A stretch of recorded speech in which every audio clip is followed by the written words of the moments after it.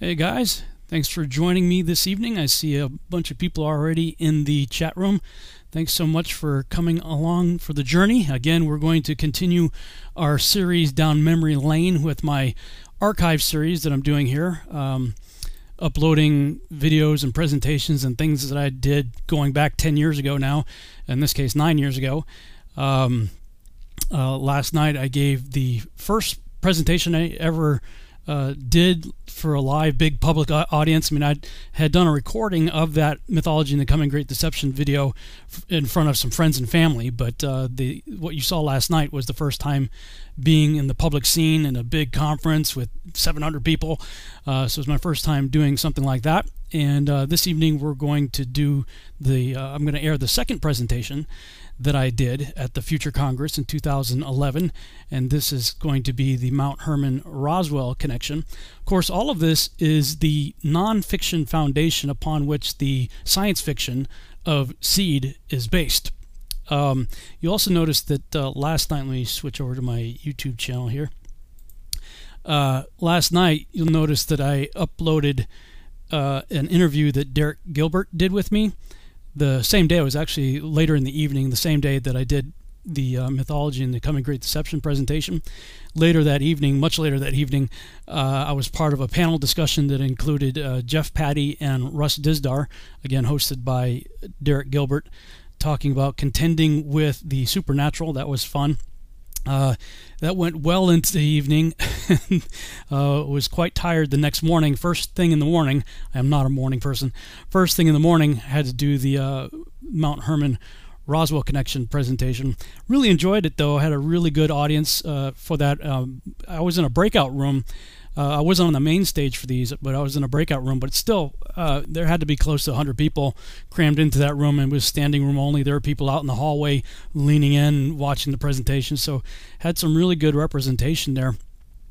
Really enjoyed that. Last night, when I aired the mythology presentation, some people who weren't here to watch it live tried to watch it after it went, after it was posted to YouTube, and it said it was blocked in your country. And the reason for that was that I had some clips at the beginning. Those who watched it live saw I had some clips from the History Channel's Ancient Aliens, and they flagged it. It's got a 2-hour video, and they flagged 2 minutes. 2 minutes out of a 2-hour video, and they blocked it in like 200 countries or something crazy like that. So fortunately, they had an option in YouTube for it said you can trim that section out.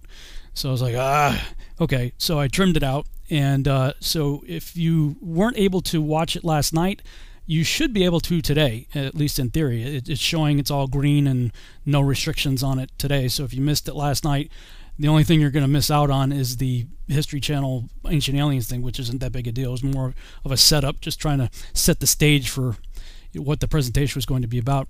This presentation also has about a 2-minute clip from Ancient Aliens, but what I'm going to try to do is maybe cheat it a little bit. I listen to everything at double speed when I'm editing, when I'm watching YouTube. Like, I've just gotten used to it. Everything I do these days online, if the option to double speed is available, that's what I'm doing. So I'm like almost always in chipmunk mode. So for those of you who are not used to it, it may be kind of hard for you to maybe follow along, but hopefully we'll be able to get away with it. If not, then I'll just do the trim thing again and cut that out. But I'm playing the video off of my computer for you this evening through Premiere Pro. So I'm going to try to cheat it by hitting the double speed during that part. So the clip from Ancient Aliens is talking about ancient breeders, and of course my presentation is giving an alternative view to that. In fact, it was about a year or two later that I did a conference in New Jersey, and I don't know if I have that one actually on video anywhere. I'll see if I can find it, but I was invited by Dave Stinnett to speak at the, I think it was like the 51st or 54th or something like that annual UFO conference in New Jersey, and it was the Ancient Aliens crowd. Giorgio, the big hair guy, he wasn't there, but quite a number of other people from Ancient Aliens were there, and they were actually really cool. Nick Redfern was there. Dr. Robert Schoch was there. I can't think of the other guy. Richard Dolan, I think was his name, was there. Several others. And they quote from the Bible all the time. They're like, ancient Hebrew scriptures say, and then of course they spin it, and say it's really talking about ancient aliens. And so I kind of pulled a fast one on them. I showed a clip from Ancient Aliens, and where it says millions of people around the world believe that in Ancient Aliens, or that the Earth has been visited by aliens, or whatever. And I changed it to millions of people around the Earth believe in the Hebrew Bible. And the normal narrative is, what if millions of people around the world believe we've been visited by extraterrestrials? What if it were true? And I changed it to millions of people around the world believe in the Hebrew Bible. What if it were true? So I kind of pull a fast one on them.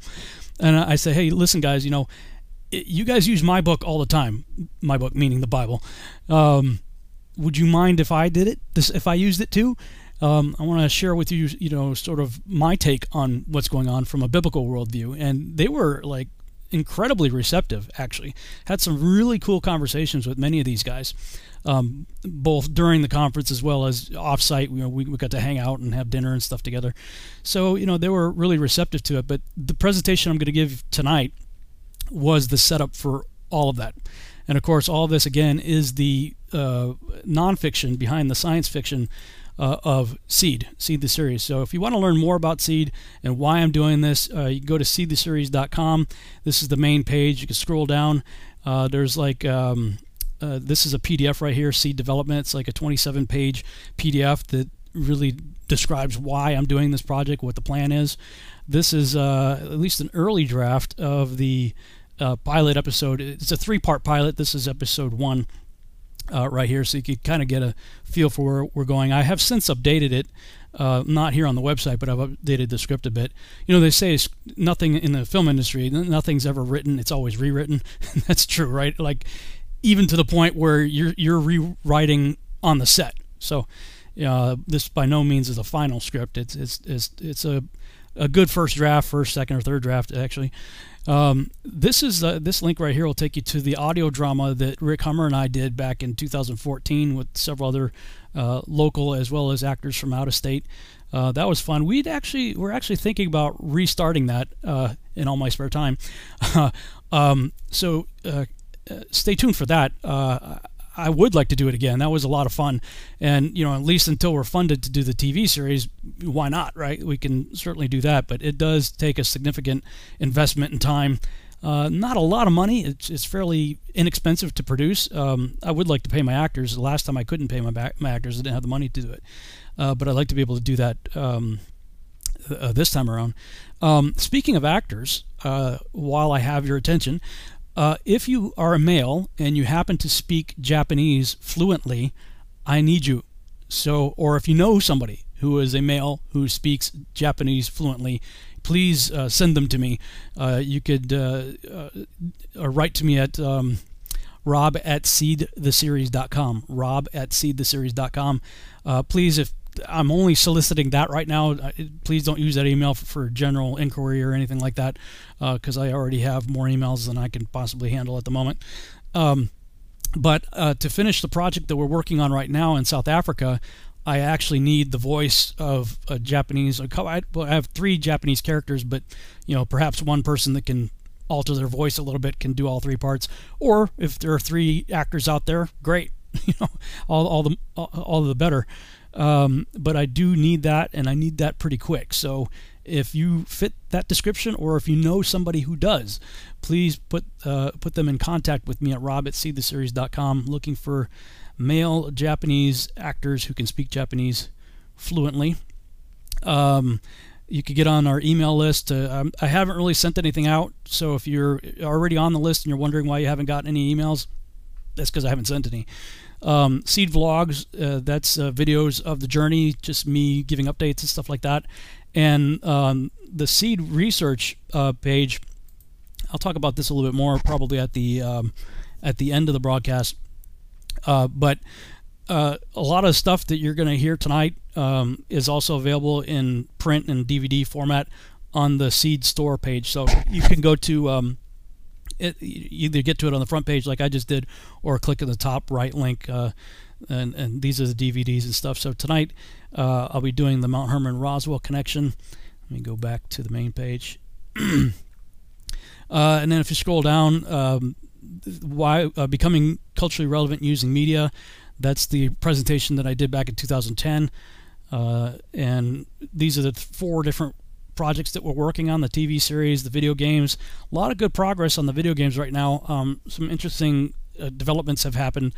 I've already spent about $20,000 on this over the last 5 or 6 years, I guess. It's going to cost a whole lot more than that, though, to finish it. But we've got some good progress going on with that. We're trying to do it in virtual reality. It's a story about Noah and his 3 sons and how they have to get the bones of Adam onto the ark before the flood comes and deal with Nephilim and everything along the way. It's quite an adventurous game. We're real excited about that. The fiction novel is sort of on hold right now just because I've been doing a lot of rewrites on the TV scripts as well as the comic book. Before I release the novel, I want to make sure it's really polished. I had a guy, Christopher Whitestone, who helped me write this. He took the scripts and started turning them into a fiction novel. Did a really good job with it, but it still needs some work, so that's temporarily on hold. The comic book, we had these done, and they came out really good. I'm like really happy with. Let me see if you can see the quality of it was very well done. Let me see if we can, there we go. Anyway, a lot of good stuff in here. I got some guys from Spain and Argentina help. Not Argentina. Is it Argentina? Yeah, I think it's Argentina. Helping me with this project right now. We are working on episode 2, issue number 2. This is the limited collector's edition right here, which we sold out of. I'm going to be ordering another set that's not the collector's editions. It's just the regular edition. So the only difference would be it doesn't have the certificate in the back. It'll have a different page here. We only made 500 of these. I should be able to order those pretty soon, so stay tuned for that, and those will be less expensive. So stay tuned for that. These are the goals and stuff. Some of these need to be updated, it looks like. Look, guys, this is an expensive endeavor, but the way you need to think of it is the same way that the secular world thinks about what they're doing. They realize, $1 equals 1 person. So when they make a movie for $100 million or more, they're realizing that they're reaching over 100 million people with whatever message they're putting out there. That's why they've been so effective at what they do. They're not afraid to invest in people. And, that's what we're trying to do. We're trying to invest, in this case, in the kingdom and getting messages out like what you're about to hear tonight to the masses. I mean, last night's video, let's see. Let me update this and just get a feel for. Okay, so wow, all right, 10,000 views. So the Mythology Coming Great Deception has had 10,000 views since last night. That's pretty awesome. It'll probably, my guess will be, it'll cap out probably under 100,000. I'd be surprised if it goes over that. Most of the videos that, for whatever reason, because I'm shadow banned and whatnot, rarely get over 15,000. The fact that this got 10,000 in a day, that's pretty cool. So it may get out to more, but we're not reaching the 7.5 billion people out there. And let me tell you, having traveled the world, George Lucas has reached those people. I've been in the deepest, darkest jungles with people living in grass huts on stilts, and you could ask them through translation, where does the phrase "May the Force be with you" come from? And they all know it. All over the world, they know Star Wars, they know Star Trek, they know the Avengers, they know the superhero movies. The world has been enormously effective at reaching billions of people. So, again, people wonder, why am I doing this? Well, I don't know how much time we have left. You'll hear in this presentation that I'm about to play this evening a sense of urgency. And because that was at that time, that was July of 2011. And, of course, I still believe most of the things I was talking about there, but obviously I've learned a lot since then. 4 years later, I got introduced to biblical cosmology. So, you're going to hear me talking about planet and stuff like that in this presentation. But 4 years later, I'm going, okay, well, wait a minute, I got to rethink all that.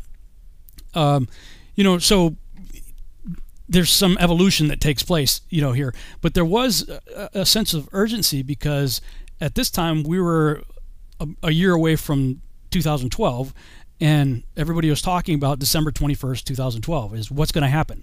The Aztec calendar stone, the Mayans, all that stuff is like, people were speculating. Are the aliens or the Anunnaki going to return?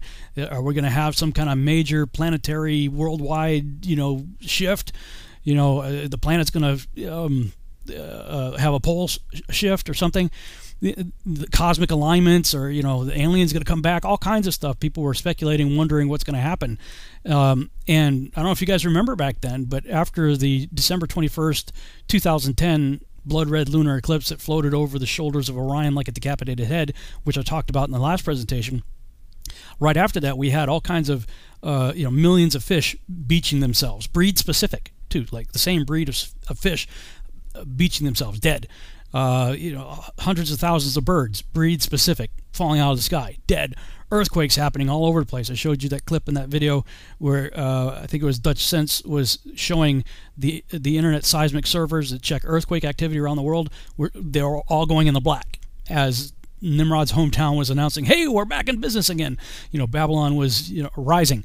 So a lot of things were happening right after that blood red lunar eclipse, December 21st, 2010, which I believe was the actual date that the ancients were pointing to, and I believe our calendars are off by 2 years, because if you look at the Revelation 12 sign of the birth of Yeshua, that event happened on 9/11, September 11th on the Gregorian calendar. If you go back in time using Stellarium, that happened on the Gregorian calendar, September 11th, 3 BC, which is reckoned as -2. So -2 from the current time is it's 2 years off. That marks the birth of Christ. So since our current calendar is AD, marked from the birth of Christ, then our calendar's off by 2 years. We're 2 years ahead. So I contend that the big sign and everything that everybody was in the ancient world was seeing, that something was significant was going to happen, actually did happen, but it happened on December 21st, 2010, which is why it more or less went under the radar. Because if all the things that occurred on December 21st, 2010 and the days and weeks following would have happened on December 21st, 2012, you got to know everybody and their dog would have been talking about it, but December 21st, 2012 was, for all intents and purposes, a dud. Nothing really happened. So, I think what really happened was 2 years prior. So, but at the time we didn't know that. This is looking back in retrospect now. So, giving the presentation, there's a sense of urgency because we were looking at December 2012 and wondering, is this it? Or are we in the last days? Now, here we are 9 years later, and we're going, what's going to happen? Is this the end times? Is the beast rising? Are we looking at the mark of the beast with the vaccines? And, almost all the questions people are asking today, we were asking back then in 2011. There was a sense that something's happening. Is this year going to be any different? I don't know. We may have more time, or we may not. All I know is we're supposed to occupy until he comes. What does that look like? Well, whatever he's called you, whatever Yahuwah has called you to do, that's what you're supposed to do. I've been called to do this, seed. So I'm occupying until he comes. If he happens to come back quick and I never get to make one episode, at least I tried. I will hopefully be found worthy of hearing well done because I was doing what I believe I was told to do. If we have more time, then we may actually make this happen. And I believe it's important that we do make it happen. Not that we make it happen, but that we yield ourselves to let him make it happen. But you know what? He does it through us. He's not going to just pop out a TV series magically on Netflix, just out of thin air. It takes people to make it happen.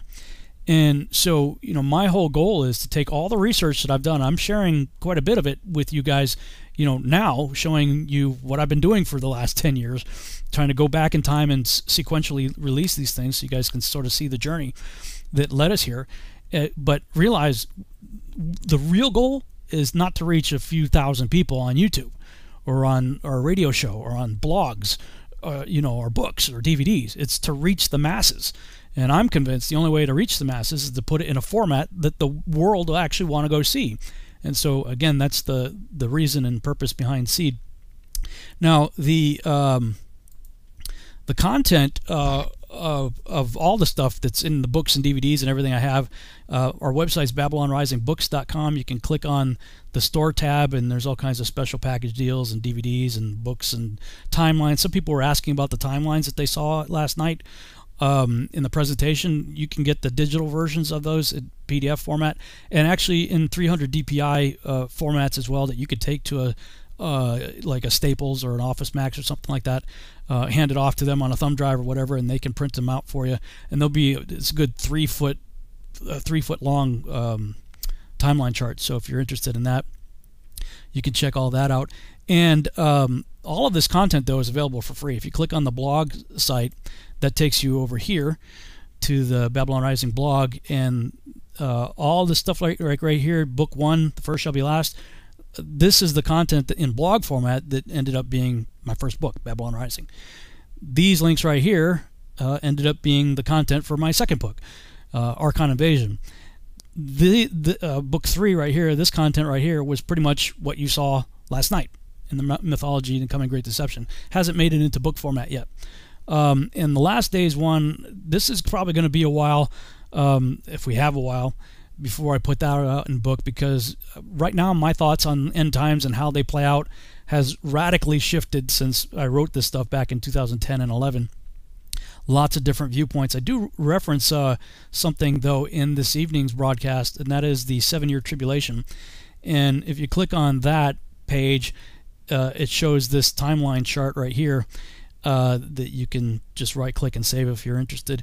I haven't really looked at it too much in depth since then, but just looking at it real quick here, I would say I still pretty much agree with it. I don't think my views have changed too much on it, but this is a timeline chart that actually takes into account the Nephilim, which you rarely ever hear unless you're in sort of the Tom Horn crowd. You're, Skywatch TV and Prophecy in the News and all that. You really don't hear people talking about end times incorporating the whole idea of the Nephilim and stuff into it. So that's the first of its kind that I'm aware of, a timeline chart that actually does that.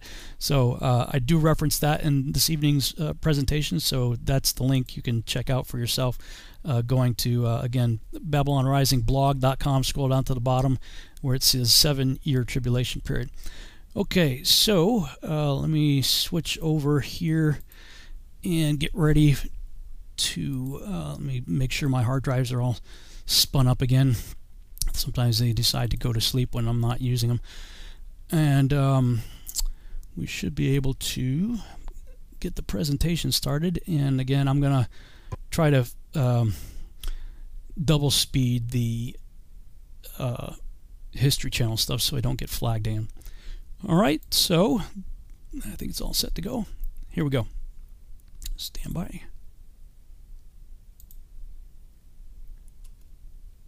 The purpose of this presentation is to examine mythology and the gods of the ancient world from a biblical perspective. All images, video, and audio clips contained in this video are presented for critical examination and educational purposes only. Did powerful gods and goddesses actually exist? And if so, where did they come from? When you look at many of the mythologies around the world, they have these stories of gods coming down from the sky. There's a beautiful description of the way that the gods move, like when they kind of come down to the earth. You get the sense of them gliding down, but the way that they move is kind of beyond time. It just kind of happens. If the ancient Greeks invented the stories of gods as a primitive attempt to explain their universe, how can we account for similar deities found in widely different regions and cultures around the globe? Was it mere coincidence, or was there a common origin for these gods, who supposedly traveled to Earth from the skies?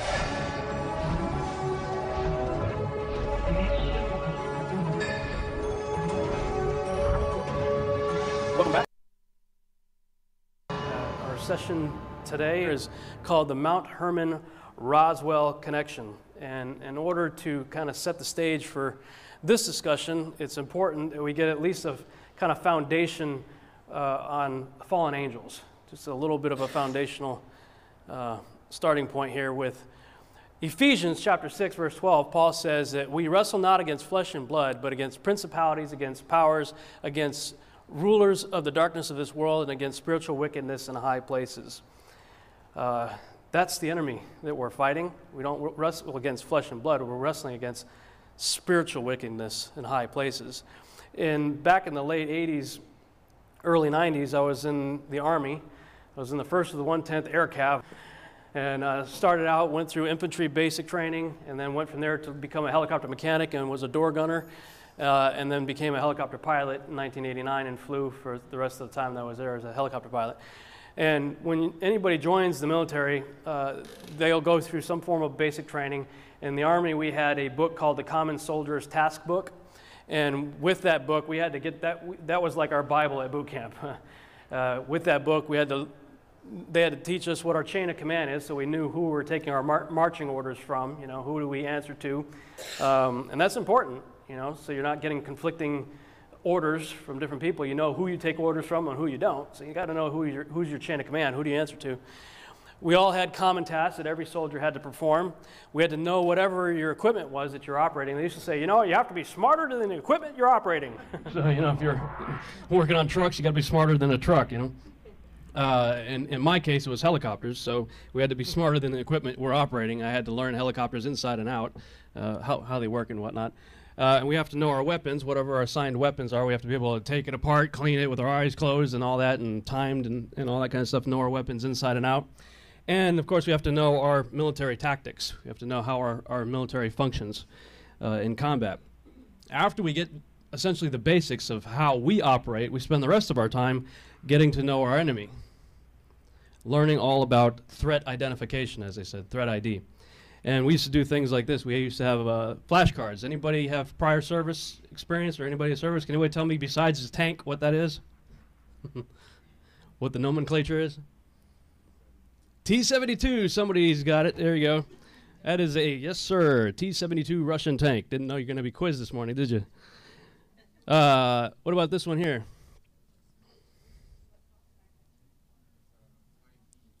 Yeah, there you go. Hind D. Mi-24 Hind D. Close, I'll let that one go. There's not much of a difference there. So we had to know it by line drawing, by silhouettes. We had to know it by photograph. We had to be able to readily identify our enemy so that in combat we could know the difference between that and that. Good guy, bad guy.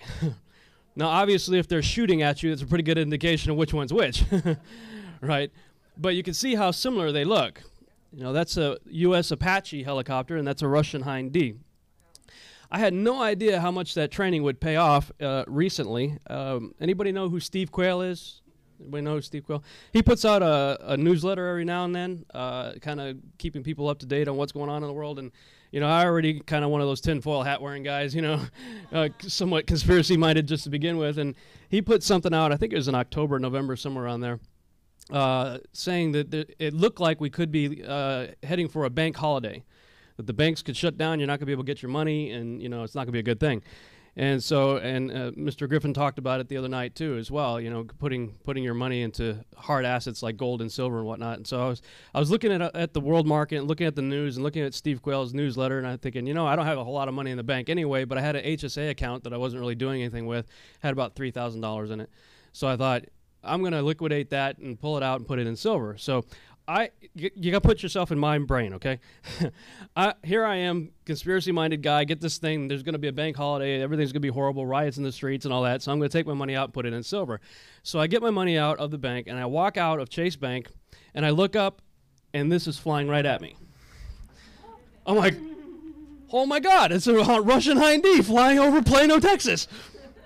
And I was on the phone with a buddy of mine who is a former airborne guy, and he's like, no way. I'm like, yeah. And it was coming in for a landing, coming in real low. And so I'm freaking out. I'm already thinking Red Dawn. How many of you saw Red Dawn, right, back in the 80s? Right? For those of you who didn't see it, it was a Russian invasion, right? And you know, Patrick Swayze is in it. And the movie opens up with these high school kids sitting in the classroom, and all these Russian paratroopers are landing in the football field. And the teacher walks outside and says, hey, what happened? You guys blow off course or something? The guy takes his AK-47 and blows him away and starts shooting up everybody. And Patrick Swayze and some of the other high school kids form a resistance movement called the Wolverines. So I'm beginning to go into Wolverine mode. And so I see that the thing went to go land somewhere, so I'm looking for it, and I get in my car, I'm going to figure out where this thing went. And so I drove around a little bit to try to get to that area, and I'm at a red light, and I look up, and I see a second one coming. This is it. The balloon's going up. Here we go. And so this is a picture of it, if I can get this thing to work right here. Yeah, this is it flying over the street there. It's on Park Avenue in Plano, Texas. And everybody is pulling over to the side of the road and pulling out their cell phones and iPhones and whatnot and taking pictures of it, as I did, taking pictures right here. But there's a gas station right across the street from where this is, and me and a couple other guys are kind of looking at each other. We're looking to see how many good old boys might have a shotgun in the back, you know, forming our tactics already, you know. And so the helicopter starts to wind down, and all these people start walking out to the helicopter. I'm like, didn't you see Red Dawn? What's the matter with you people? I'm thinking, oh my God, we're about to see a massacre. You know, and I'm looking around trying to see where the other helicopter was because I saw two of them. Well, as the helicopter finally shut down, I saw some civilian guys getting out of it. I'm like, what? And so obviously the situation, I calmed down a bit, you know, and I walked over to the guy, and it turns out that there's a Russian air museum in Lancaster, Texas, and they have all kinds of Russian equipment, Cold War equipment. And these guys were hungry for a Firehouse Subway sandwich, and they just went out for a joyride and flew out from Lancaster to Plano to go get a sandwich. I said, dude, you almost got wasted, man. Me and those guys over there, we were turning into the Wolverines, man. You were in trouble. Now, we can laugh about that in hindsight, you know, hind deep. But, didn't even plan that. That wasn't in the script. But what that said to me was I was prepared. If that was a real-world scenario, if it was, in fact, a Red Dawn scenario, I was ready, as were just a very few other guys with me in the gas station. These people were all dead if it was a Red Dawn scenario. And I had my money, but it wasn't in silver yet. I didn't get that far.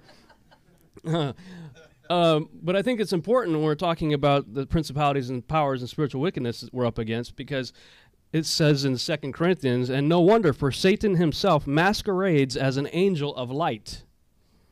It is not surprising, then, if his servants also masquerade as servants of righteousness. I think the devil spends more time appearing as the angel of light than he does the fire-breathing dragon, you know, and the Ozzy Osbourne type stuff, you know, biting off bat heads and stuff. That we've got to get to know, you know, Jesus said, what? You know them by their fruits, right? We've got to get to know our enemies so that we know what we're up against, what we're fighting against. And of course, our source for doing that is the Bible. But I submit that there are other books as well, and the Bible itself, believe it or not, mentions a whole bunch of books that are not in the Bible. And I've always found that really interesting, because if you believe as I do that the Bible is divinely inspired, then under the inspiration of the Holy Spirit, God told the authors of the books of the Bible to reference a lot of these other books. In many cases, the other books are referenced in a way that seems to lend credibility to whatever it is that they are writing. And in the scriptures, we find numerous places where it says, in the mouth of 2 or 3 witnesses, you can establish whether a thing is true or not. So when you find the Bible mentioning other books 2 or 3 times, you know, I'm going to go ahead and take that scripture for what it says. The scripture seems to be endorsing, if you will, some of these other texts, whether or not they're considered scripture. 2 books in particular that I've become really fond of lately is the book of Joshua and the book of Enoch. Now, you guys have probably heard a lot about Enoch over the course of the weekend, but not a lot of people talk about Joshua. And I'm just going to talk briefly about these 2 books. Joshua is not a name, it's a word that means the true and upright or just account. The name refers to the fact that the records, facts, and history are upright, correct, and thus trustworthy.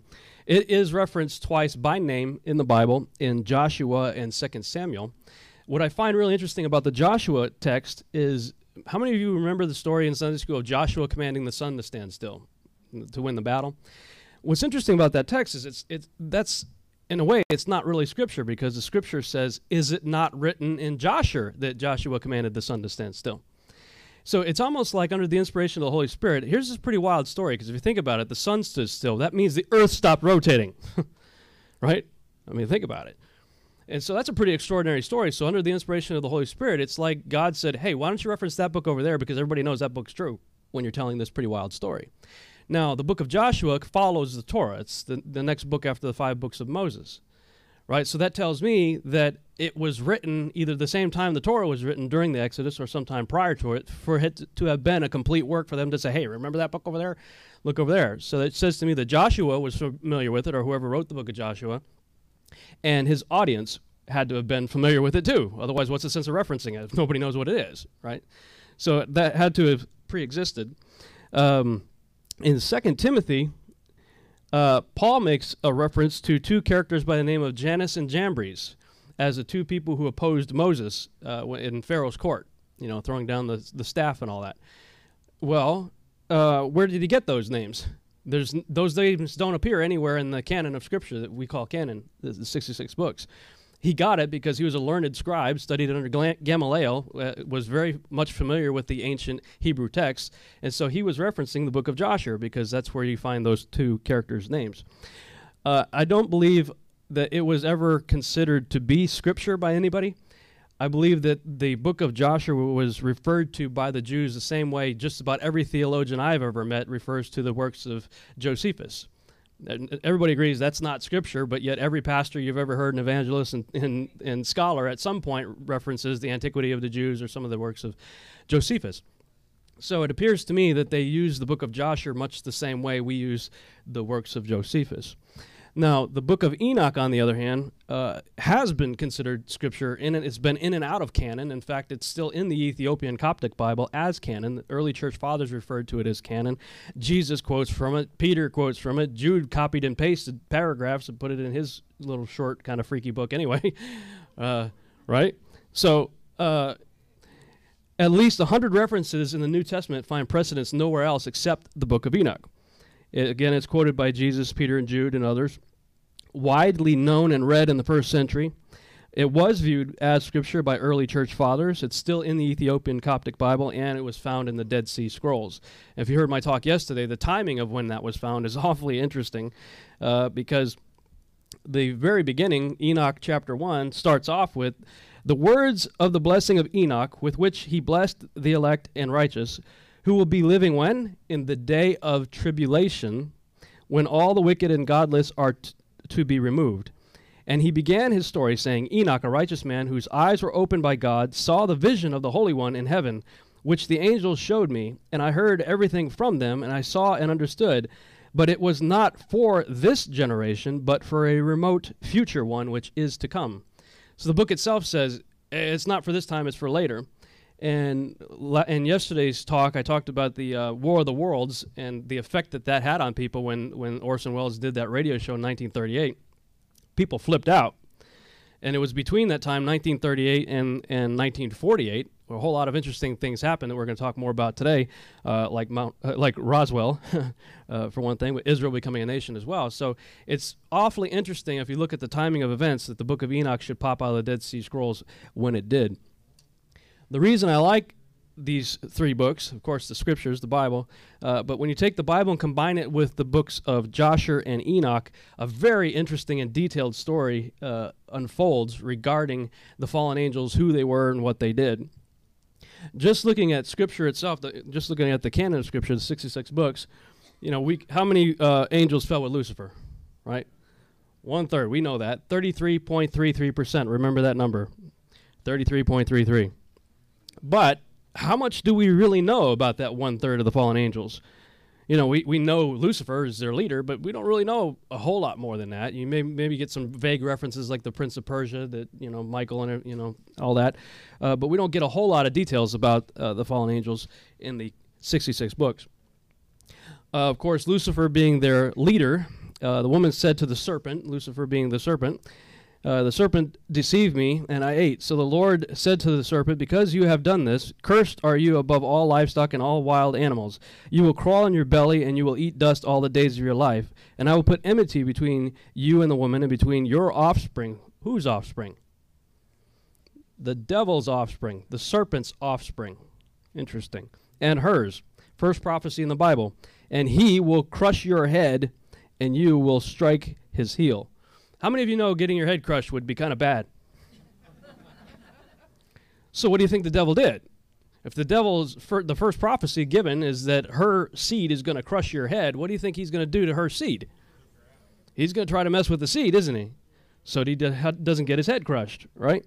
So the first thing he does is he gets two brothers to get into a fight and one to kill the other one. They only have two children, Cain and Abel, and Cain killed his brother. Now, obviously, if you're looking at that text, it seems that Cain was predisposed to listening to the voice of the enemy, and Abel was predisposed to listening to the voice of God and being obedient. And so the devil got the one that he could get to listen to him to kill the good one, right? So how many of you know that if you lose a child, especially to a traumatic event such as that if you have another child, you're going to become extremely protective over your next child, probably even overly protective. So I don't believe the devil was really able to get to Seth too well, not like he did to Cain anyway. And so he turned the page to chapter 6 of Genesis, and you got plan B, I think, where the sons of God, which is B'nai Elohim, if I'm pronouncing that right in Hebrew. I really get frustrated by seminaries and pastors and people who teach the Sethite theory that the sons of God are the sons of Seth and the daughters of men are the daughters of Cain. That's ridiculous. The same Hebrew phrase is used in the book of Job, referencing the angels and how Lucifer appears before God and, and all that. So they can accept that phrase, the B'nai Elohim, is angels in Job, and yet they deny it in Genesis. That's just, I don't understand that. But anyway, the text says what it says. It's the angels come down, and they mated with the daughters of men, and they created a creature called the Nephilim, angel-human hybrids. And as we learned yesterday in the teaching I did yesterday, they were the heroes of old, men of renown. Now, Nephilim, if you think of the Bible, okay, if that's all there is, the Bible, here you got the Torah, you're 6 chapters into the first book of the Bible, and he's mentioning a word, Nephilim, who's that? What's that?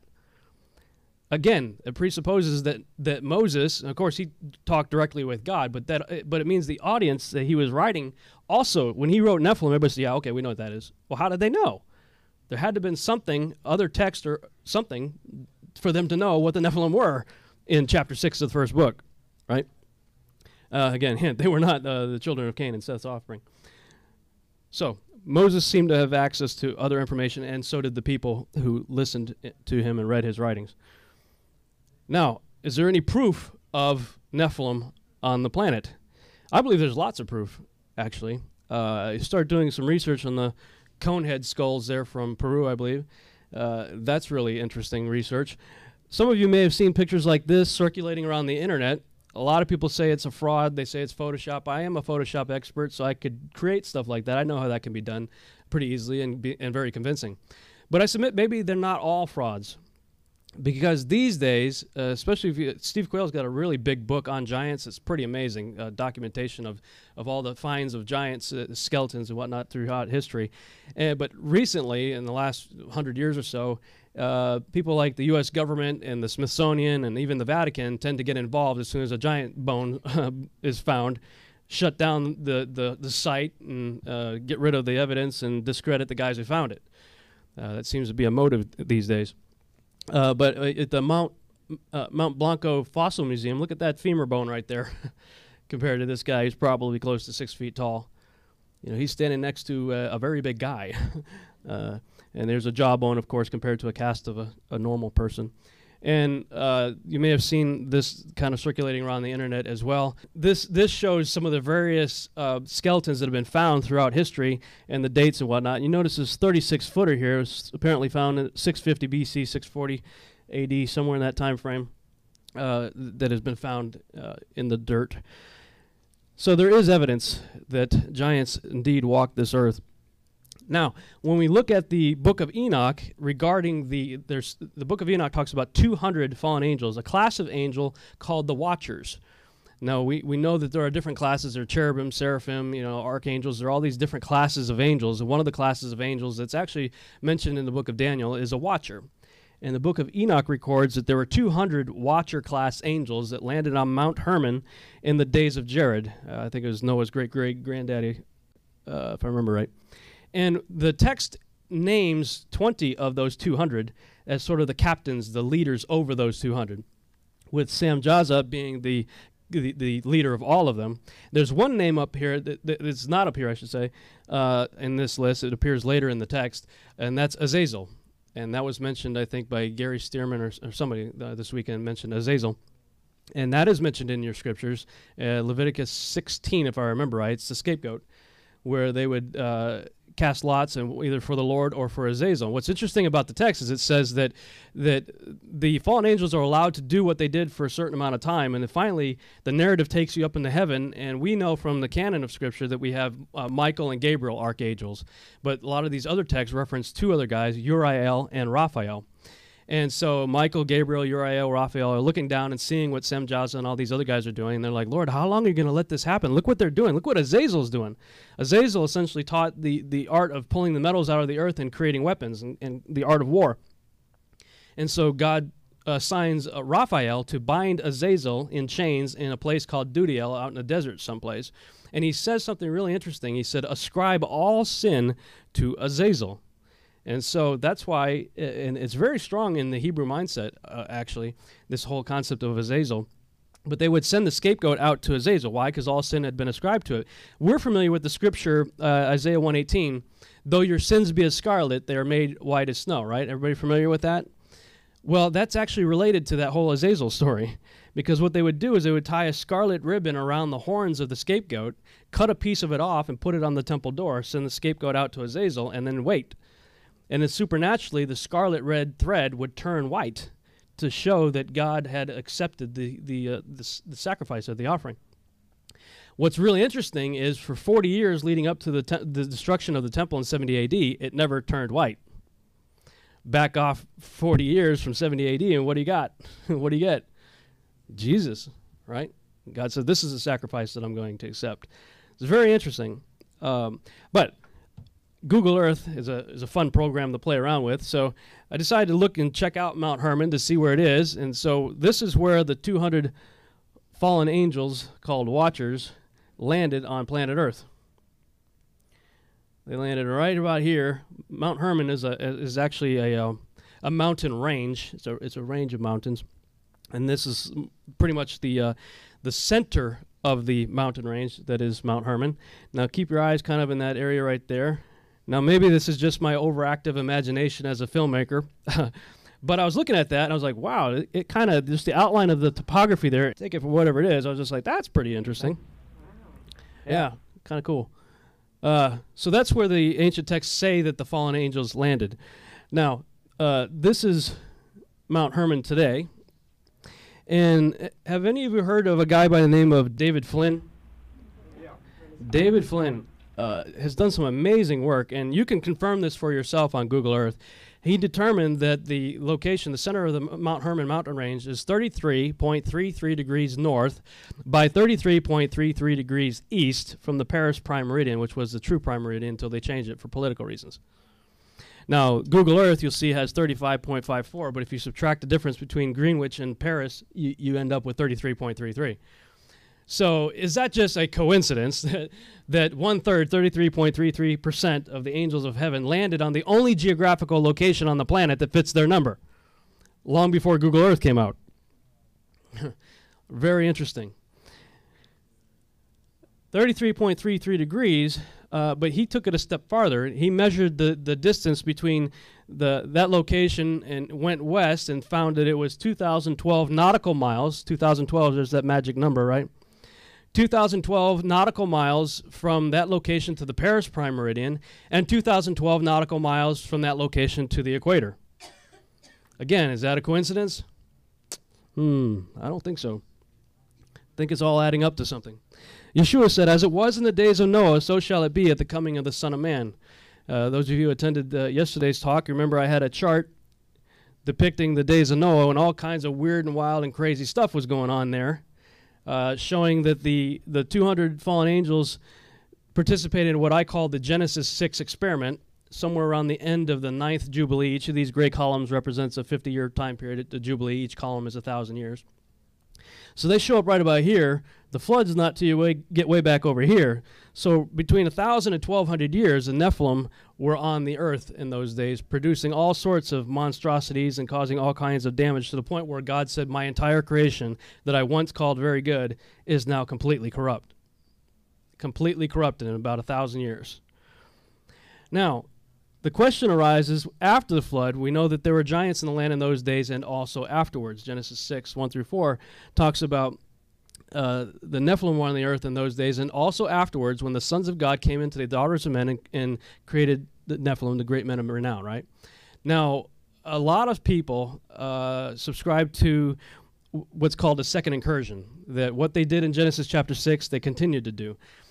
I don't believe that that's true, and I'll give you my reasons for it as we go forward. But basically, they take it with the Nephilim, the giants were on the earth in those days, and also afterwards, when the sons of God came down to the daughters of men and created giants by them, again and again and again and again is the way they would interpret that scripture. I submit that another way you can look at that scripture, and I believe the Hebrew lends it to this interpretation as well, is that as a result of what happened in the days of Jared, there were giants in the land in those days and also afterwards.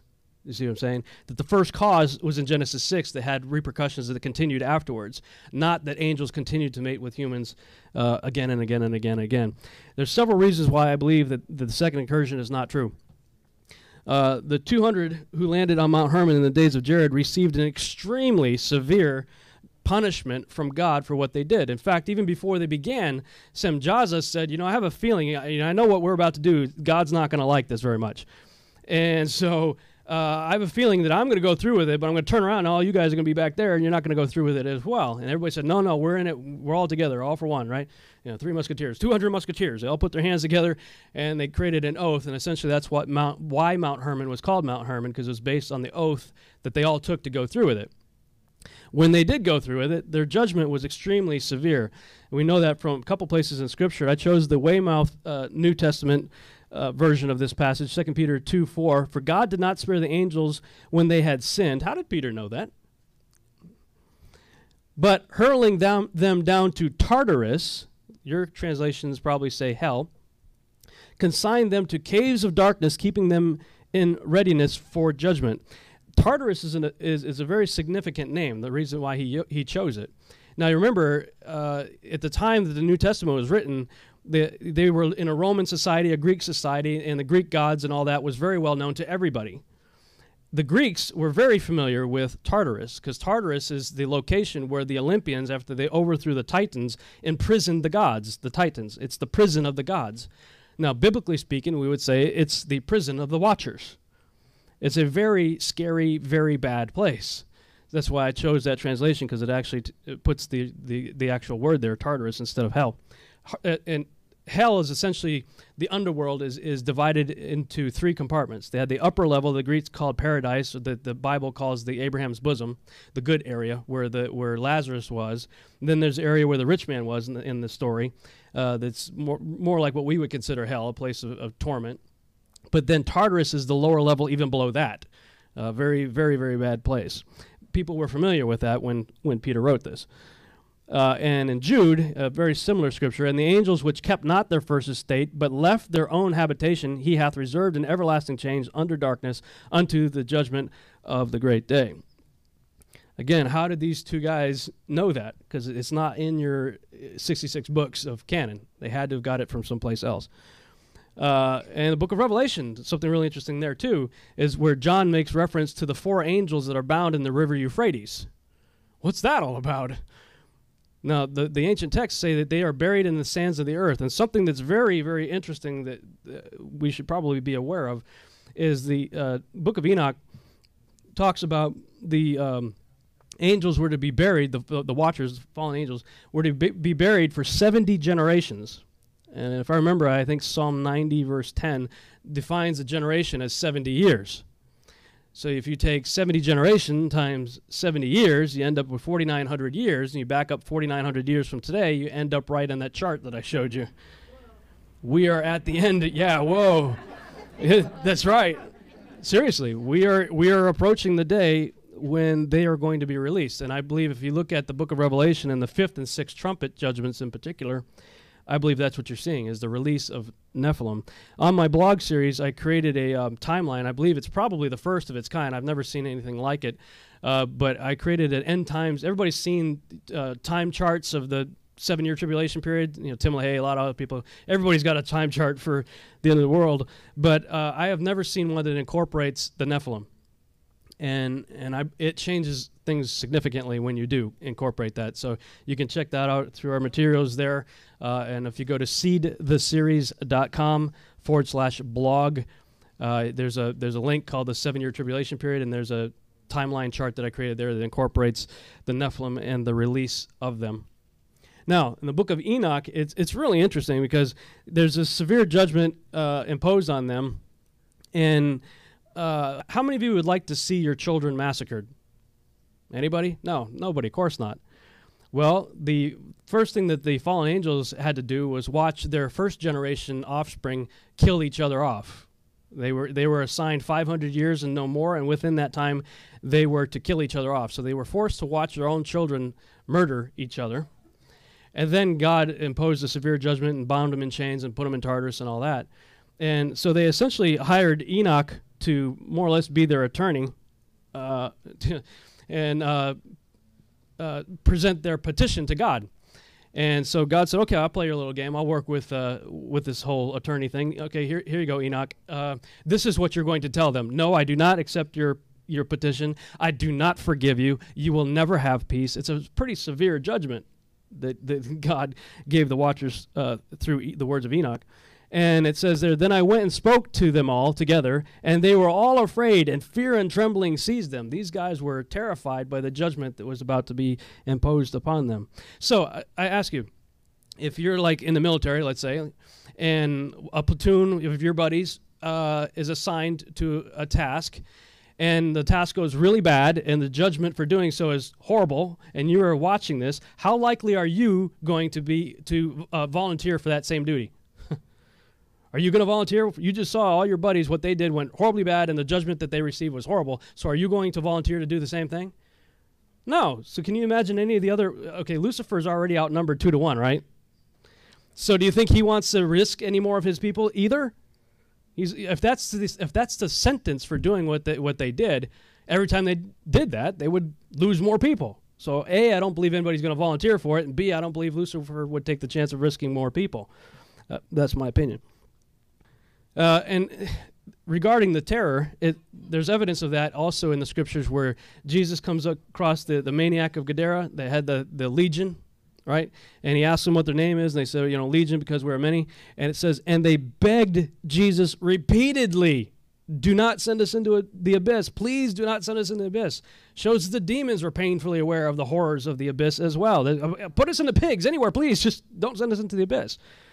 Again, the judgment was extremely severe. Now, this is from the movie Clash of the Titans that just recently came out.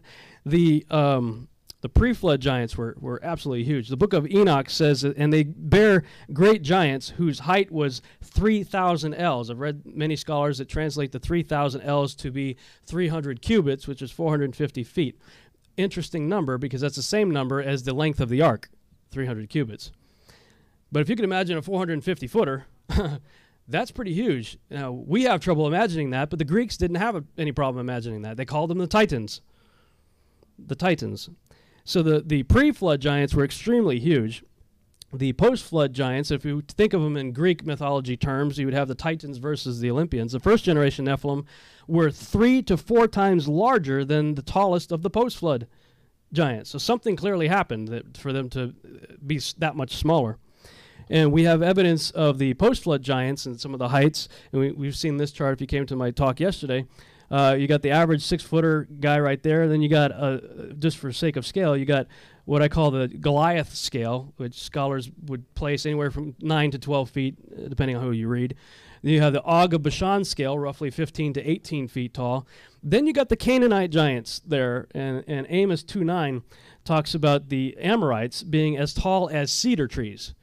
Now, if you heard me yesterday, I don't believe God's in the habit of telling tall tales and exaggerating. I think he said, there's a guy standing next to a cedar tree, and they're about the same height. See, they're the Amorites as tall as cedar trees. Cedar trees start at 35 feet and go up to 150 feet, the cedars of Lebanon. So they were huge, but they were not as big as the pre-flood giants. Post-flood giants, maybe the max about 150 feet compared to 450 feet. So that's the second reason why I don't believe that there was a second incursion, because when you mate angels with humans, you get the 450 footers there directly, at least according to the text. Third reason, as we saw in the chart, the Nephilim were on the earth for 1,000 to 1,200 years. And in that time period, they were able to completely corrupt and destroy God's creation. So if they're able to do that same thing, and that was pretty effective, right? You'd have to admit that, 200 watchers corrupting God's entire creation in 1,000 years is a pretty effective campaign. Well, they've had nearly 5 times that amount of time to do the same thing. If all they had to do is what they did in Genesis 6, why are we still here? They should have destroyed the earth 5 times over. Fourth reason is the text itself in the canon of Scripture. When the spies went into the land and they brought back the report, they said, we look like grasshoppers compared to those guys. It says that the descendants of Anak come from the Nephilim. Where do they come from? Nephilim. It didn't say those giants were coming from angels mating with humans. It said the Nephilim were of the Nephilim. These are offspring of Nephilim. So it appears to be a genetic issue there. We saw the Nephilim, ha-Nephilim there. The Anakites are from the Nephilim. This phrase, from the Nephilim, is min ha-Nephilim. You'll notice there's no yod here. You have the same word spelled 2 different ways. I think the reason why this is done here is because this is the way it's spelled in Genesis 6. The writer wants to link these Nephilim after the flood with the ones before the flood. And if that's the case, if the Anakim came from, in other words, were related to the Nephilim from before the flood, you don't need the continual cohabitation. You have a genetic relationship intact, so to speak. And then, of course, in Amos, it's talking about the Amorites, and we know that the Amorites were children of Canaan. Okay, so based on the testimony of Moses and Amos and the striking lack of any mention of angels in association with all post-flood accounts of giants, I believe that the Nephilim seeds continued via genetics, not copulation. What does that mean? As I was looking at the lineage of the sons of Noah, and if you saw my talk yesterday, you know where I'm going with this. The children of Ham, especially in the lineage of Canaan, were giants. Those were the Amorites, the Jebusites, the Hivites, all the ites that Joshua and his boys had to take out, and later David and his boys had to take out. They were sons of Canaan. Now, Mitzrayim also, Mitzrayim, had a son named Caphtor who settled Crete. Crete is where all of Greek mythology originates from, so you got giants coming out of him. Nimrod, I believe, was also a giant, and that's Cush. That's 3 out of 4 children that Ham had that all had giants. And so if angels aren't doing it, what do we have left? If Noah and his wife are pure, that means that his 3 sons were pure. So Ham was pure, just as pure as Shem and Japheth was.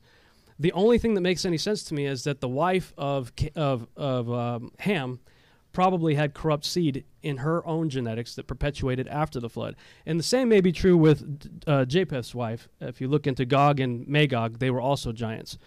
So I believe that it passed through that way. Now, people would say, that's absurd, Rob. Why would God allow Nephilim's seed onto the ark?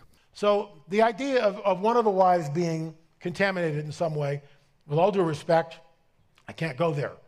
So God wipes out the whole planet, but he misses Ham's wife? Huh? Just doesn't work for me. Second incursion. I just throw the question right back at him. Your suggestion of a second incursion is even more absurd, because if God had to destroy the entire planet because it had been completely destroyed because angels mated with women, why would God allow them to do that again?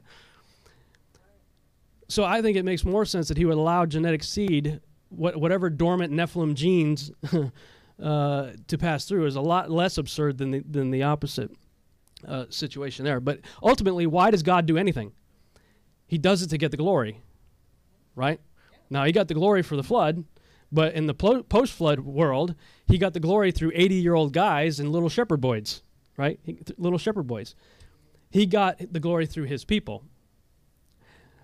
And finally, regarding this whole issue, which is going to take us into the Roswell scenario, if all the angels had to do was have sex, then what's the deal with all this genetic experimentation and alien grays? Why all that? That's a whole lot of trouble, you know, scientific experiment, extraction of seed and implanting of embryos and all of that nonsense. If all they had to do was have sex, what's the deal with this?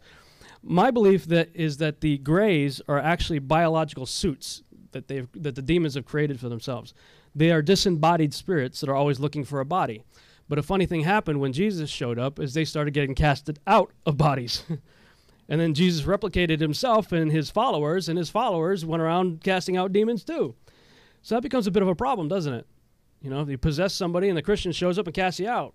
So I believe that they decided, you know what, we're going to create our own bodies. And so you got all sorts of genetic material being extracted from humans as well as animals. I believe these are biological suits that they've created to do tangible work on this earth. What are they doing? Well, there's this short video I put together by Dr. David Jacobs. Have any of you heard of Dr. David Jacobs? He's interviewed a lot of people who have claimed to have alien abduction experiences, and this is what he has to say based on his years of research.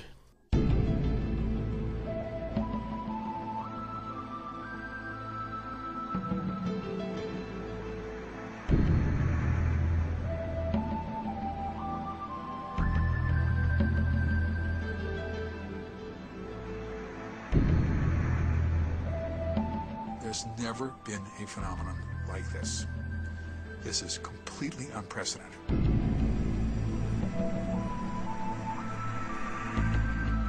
Everything that happens on board is for a reason, everything is logical, everything is rational, and everything is understandable with enough information. This was not a learning experience, and it wasn't an experiment. They weren't trying to figure out what makes us tick. The evidence suggested that this was a program. There is a reason for this program to be put in place. That's what the evidence clearly points to.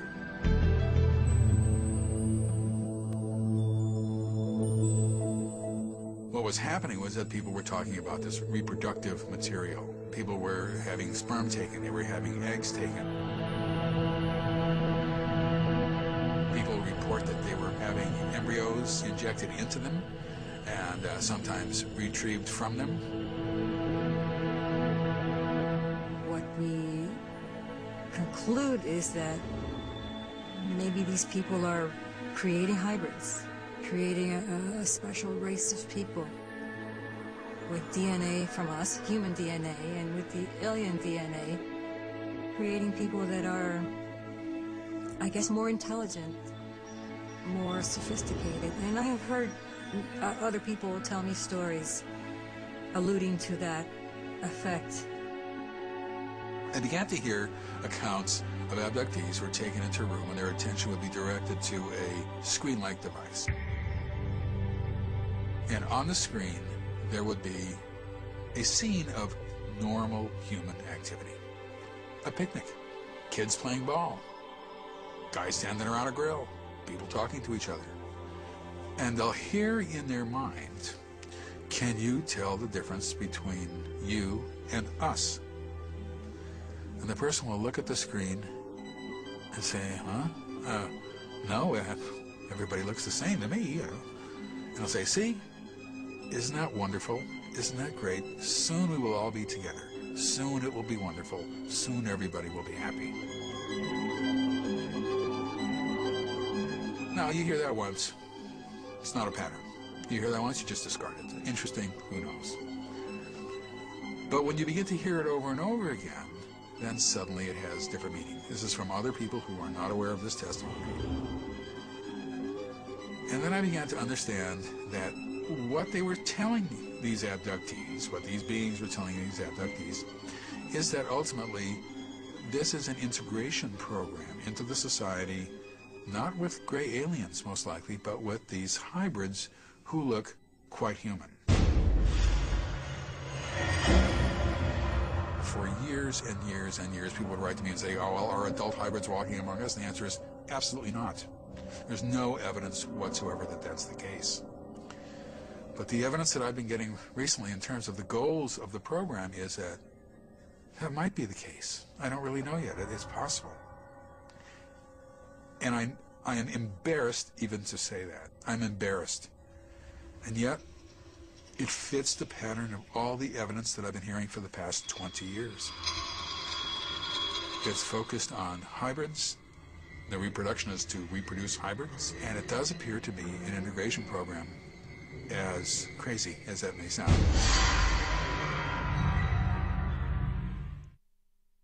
Puts the whole scripture as it was in the days of Noah, so shall it be at the coming of the Son of Man into a little bit more focus, doesn't it? I don't believe we're going to see 50-footers, 100-footers walking around. I think that they're working really hard right now to create people that look just like you and me that will be Nephilim. What's interesting about that is if you look in the scripture in Revelation with regard to those who follow the beast, and if you look at the scripture, it says, if we don't receive Christ as our Savior, our name is blotted out of the book of life. Everybody familiar with that? Well, you can't blot something out unless it was there to begin with. It had to be there to be blotted out. And I think that supports the idea where God says he is not willing that any should perish, but that all should come to repentance. The proof is he put your name in the book from the foundation of the world. You just got to confirm your reservation. Oh, sorry, you didn't want to accept my gift. I got to blot you out. I'm sorry, I never knew you. But it talks about those who follow the beast. It says those whose names were not found written in the book of life from the foundation of the world. Well, who are those people? If our names are all written in the book of life to begin with, and all we got to do is confirm our reservation or get blotted out, who are these people whose name was never written in the first place? I believe we're talking about these people here that were never meant to exist in the first place. And I think those are the ones that are going to be following the beast.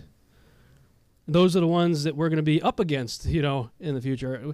Now, I say that, and people, well, what about the rapture?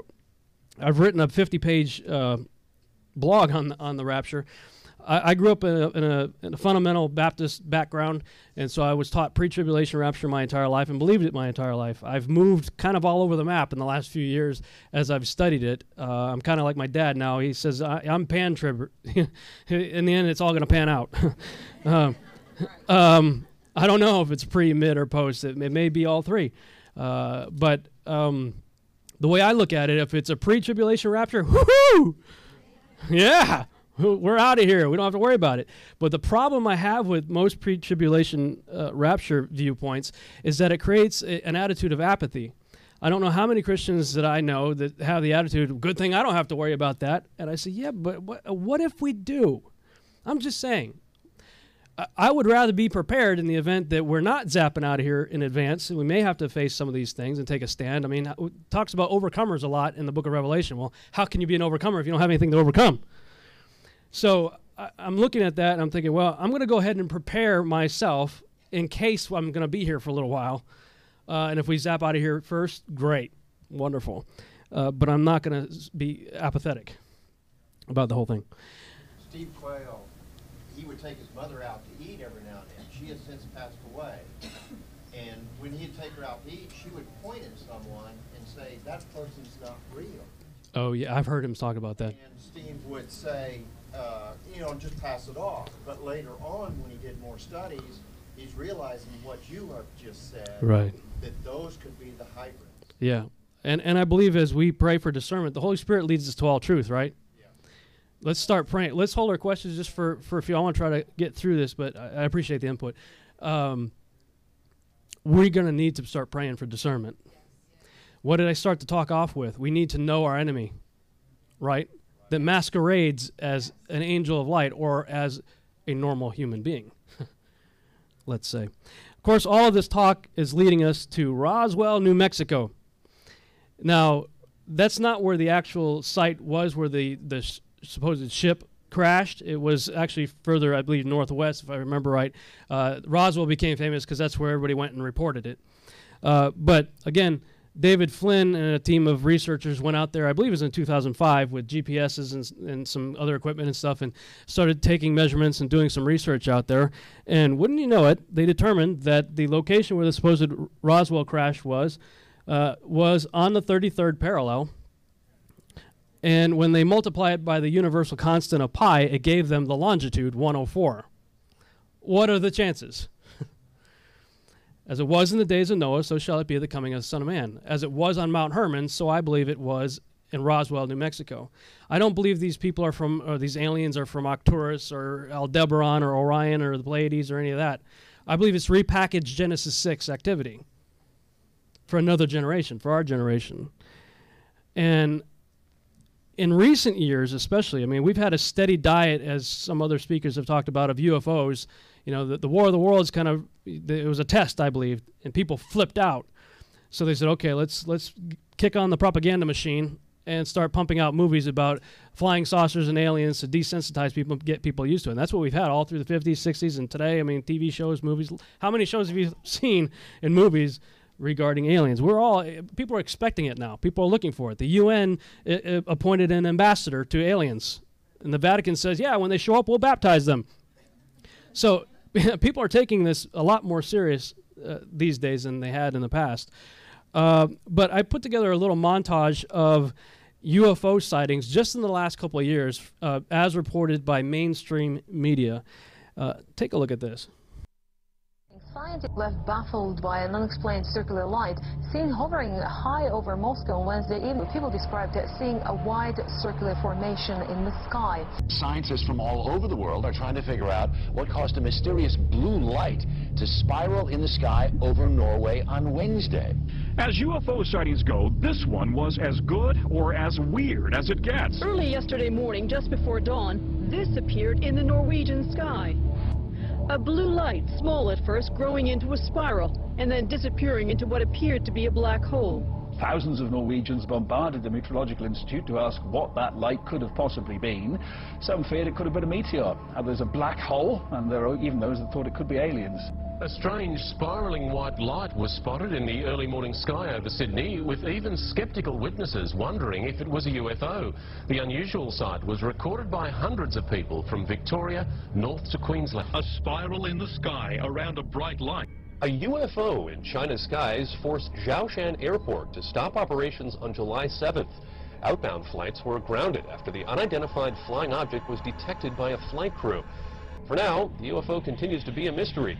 Some Chinese residents are on edge this morning after another apparent UFO sighting. It's the second one in 2 weeks. The first sighting was on July 7th, and an airport had to be shut down. All right, that's a UFO if I've ever seen one. Yeah, can you identify it? That's undeniable. The airport had to be shut down after people apparently saw twinkling lights above the airport terminal. 17 flights had to be diverted. The latest sighting happened just 2 days ago, and people say they saw 4 lantern-like objects forming a diamond shape in the air, hovering in the sky for over an hour. And aviation experts say they don't know what it was.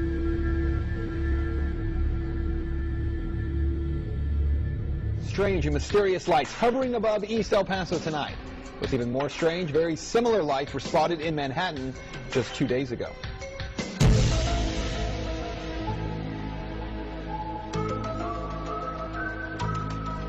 Above the skies of Northeast and East El Paso tonight, a sight that was a little more than stunning. This is what one of our photographers, Ram Moreno, caught on video. One solitary light that appears to be falling in the sky. But that light suddenly breaks apart into 2, then 3 separate lights. Those lights then just freeze in the air and begin to hover. Eventually, a 4th light can be seen. Then the lights appear to be hovering and then moving in a strange pattern. Then they all disappear. Just 2 days ago, in the sky above Manhattan, people froze on the street there as they saw these 3 lights hovering in the middle of the day. And check this out. The 3 lights are close to each other, then spread out into this triangle pattern. Now, look at the patterns side by side. This from Manhattan and the other tonight in El Paso. I gotta tell you, they do look eerily similar. A lot of people are looking up. It's because of a mystery in the sky. Is it a balloon, a UFO? Whatever it is, it sure has a lot of people talking. Eyewitness News reporter Jeff McGase is live in Chelsea, where crowds have gathered. Jeff, what's this all about? Well, Sade, we don't know.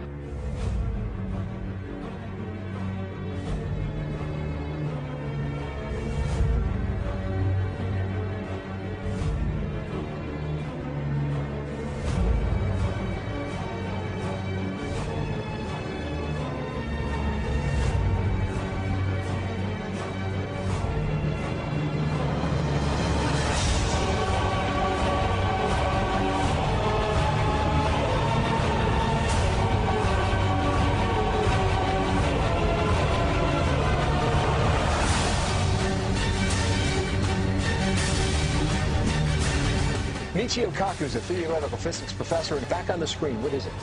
We don't know. We are stumped. Scientists around the world are saying, what the heck is this object?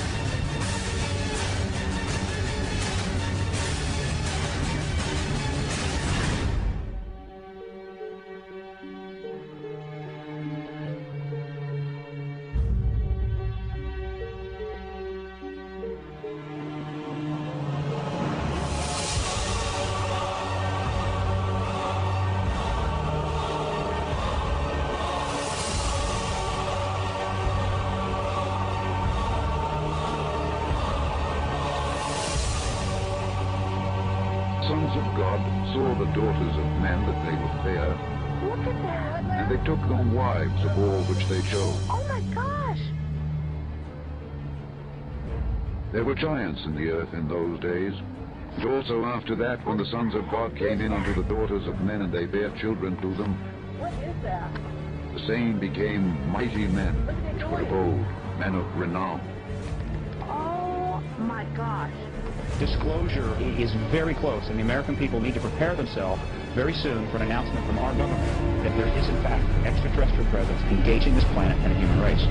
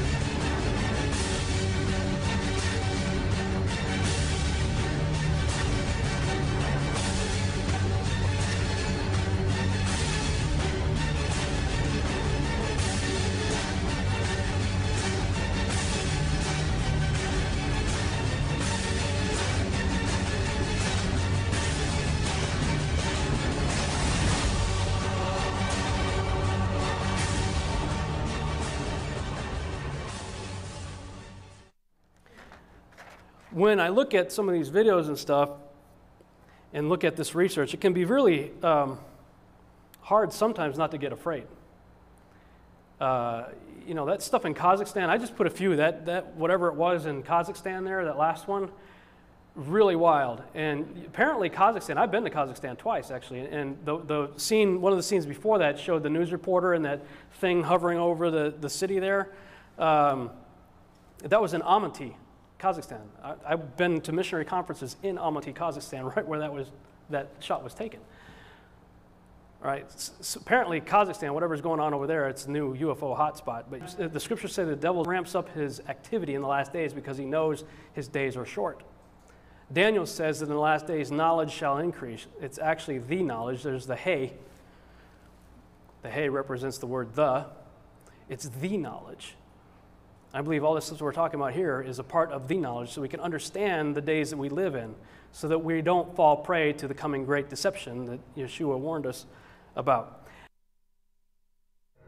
On the 13th of December 1973, French journalist Claude Vorilhon was driving through the volcanic area of Clermont-Ferrand, central France, when suddenly he noticed a bright, flashing light in the sky, heading in his direction.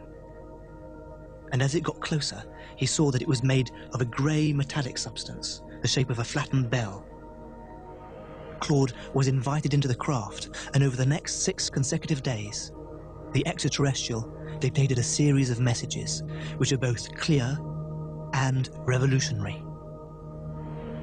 This is what the extraterrestrial said. We created humanity. You mistook us for gods. We were the ones who started all the religions on Earth. And now that humanity is capable of understanding this, we would like you to build an embassy where we can land officially in front of everyone. A long time ago on our planet, we had reached a stage similar to the one you are in now. Our scientists were beginning to design life through the synthesis of DNA.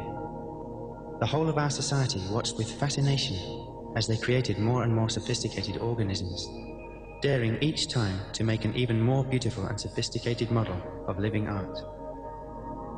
Many ancient texts point to the work of these scientific creators. Let's open the Bible at the book of Genesis.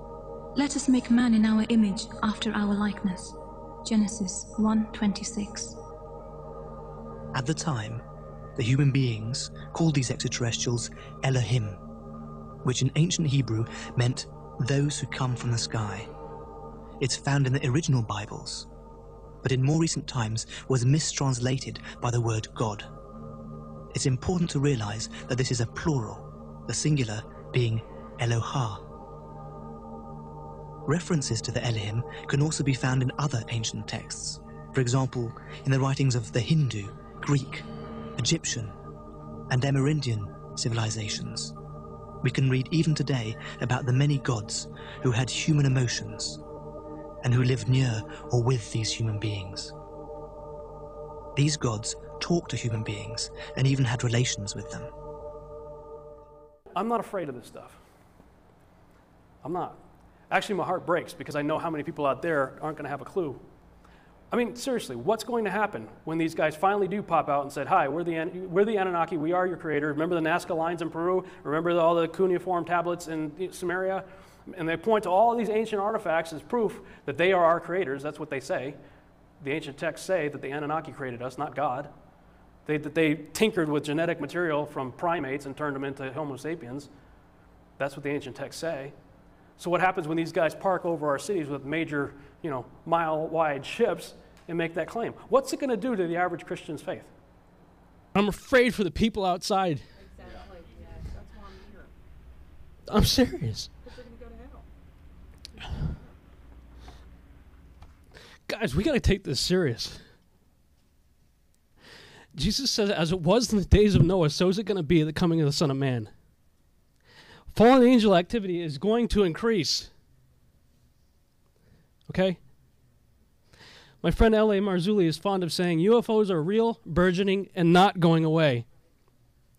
But I like something else he says. He says, rebuke first and ask questions later. Because greater is he that is in us. Can't touch this.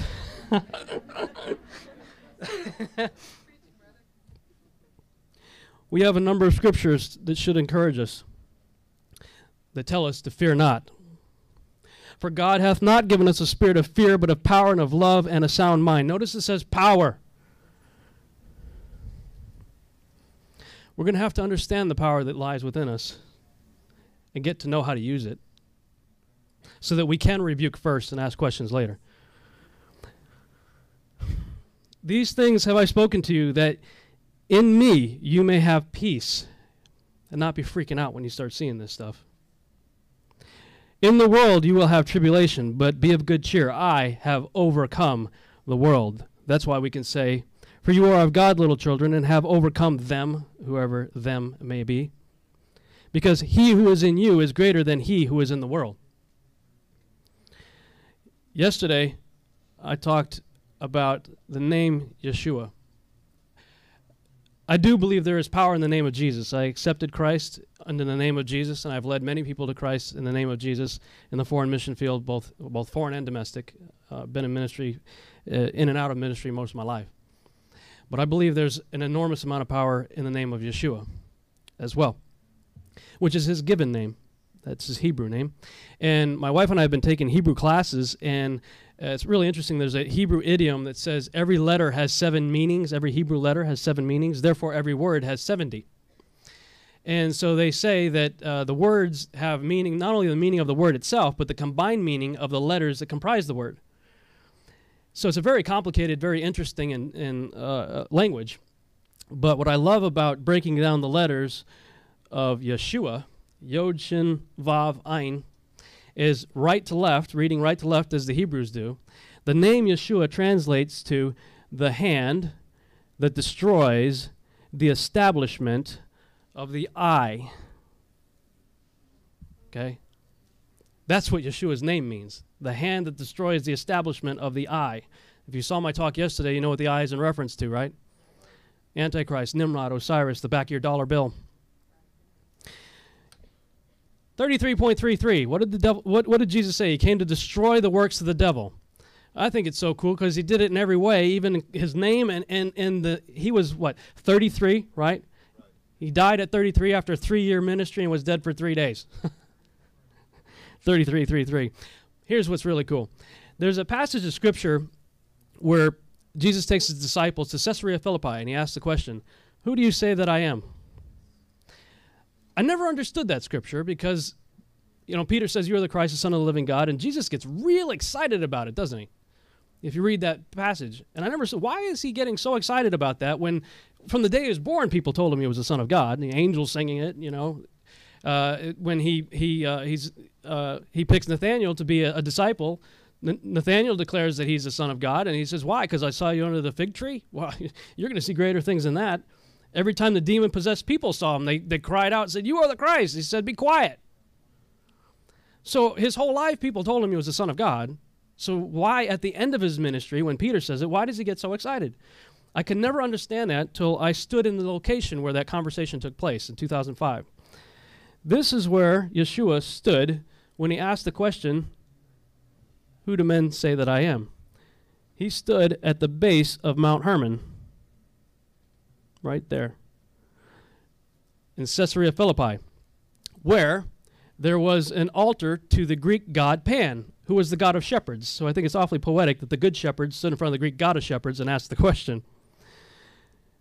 Then, actually, if you're standing there looking at the altar of Pan, which was very much kind of like Petra, like a city in the rock, it wasn't quite that big, but it was embedded in the rock. Just off to the right is a foothill, and at the top of the foothill is a place called the Fortress of Nimrod, who was the first Antichrist who tried to create a one-world system without God, in fact, tried to kill God.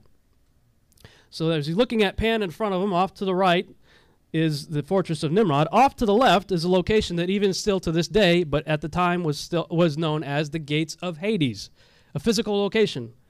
So when he says the Gates of Hades will not prevail, he was standing right in front of the Gates of Hades, which I've maintained is not just a place. Hades is the brother of Zeus. It's an entity as well. And then something really interesting happens. It says 6 days later that Yeshua took Peter, James, and John to the top of a high mountain.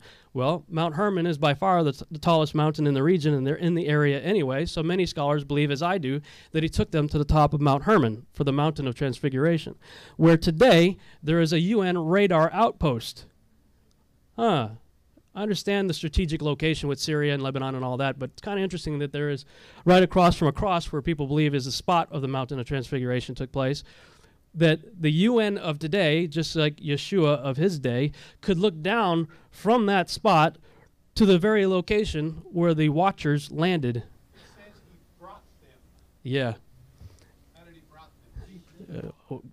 Don't know, but they ended up there. Very strategic location to bring them right to the spot where the plan was hatched that tried to prevent him from existing in the first place. Genesis chapter 6, right? The devil wants to destroy the seed of Eve so that the seed of Eve can't crush his head. Well, the seed of Eve was standing right there looking down, and basically I believe he was looking off and saying, okay, I got your number. Let's play. The best way I can explain this as an allegory is the movie Rocky, which I've come to realize is not a movie about boxing. It's actually a pretty extraordinary series, and there's a couple of them that are kind of goofy and all that, but I don't know where Sylvester Stallone stands in his faith. He claims to be a Christian. He's made some questionable movies and stuff, but as a writer myself and filmmaker, there's something in him that he understands. Let's just put it that way. Everything that's in a movie is very intentional. Nothing ends up on screen except that it has been well thought out in advance, planned out, and orchestrated. Okay, so the very first scene that you see in Rocky, when you fade up from black, is a picture of Jesus. It's the first thing you see when the movie fades up from black, is a picture of Jesus. The camera pulls back a little bit farther, and there's Rocky fighting Spider Rico and two nobodies in the basement of a church. Notice what it says behind him, resurrection. Okay, so he's a nobody, fighting a nobody. Then he gets this unbelievable chance of a lifetime to go up against the heavyweight champion of the world, right? What's his name? Apollo Creed. Now, if you heard my talk yesterday, you know who Apollo is, right? Apollo, son of Zeus, son of perdition, Antichrist. Creed is the belief system of a people group. So Rocky, the Rock, is going up against Apollo Creed, the heavyweight champion of the world. What does he do before the big fight? He goes and surveys the ring. So he walks into the ring that night before the big fight. There's a big giant banner of Apollo Creed. He goes home, and he has sort of his Garden of Gethsemane moment of doubt. Sits with Adrian, not sure if he can go through with this whole plan. And then this quiet resolve comes over him, and he gets this new strength, and he just says, you know what? I don't care if I beat him. I just want to go 15 rounds. No one has ever gone the distance with Creed. That's all he cared. He wanted to go to the distance with Creed. So, next day, gets into the fight of his life. Takes the beating of his life from the heavyweight champion of the world, round after round, just being pummeled. And Apollo's given everything he has, unleashing on Rocky. But after 15 rounds, Rocky was still standing.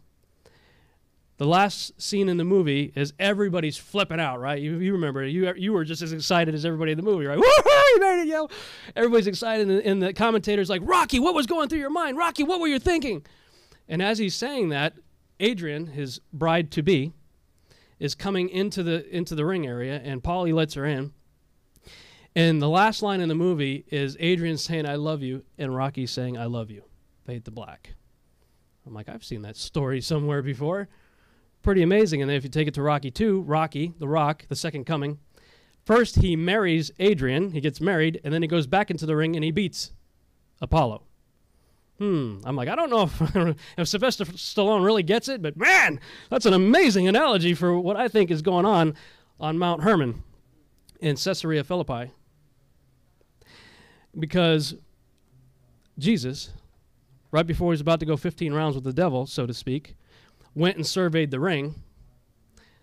He went, and from that location, he could look down to the Antichrist, to the fortress of Nimrod. He could look over to the location where the fallen angels landed to try to prevent him from existing in the first place. He could look down to the gates of Hades and the altar of Pan. He's like, okay, Nimrod, I got your number. Okay, watchers, you wait. You watch. You're in for something.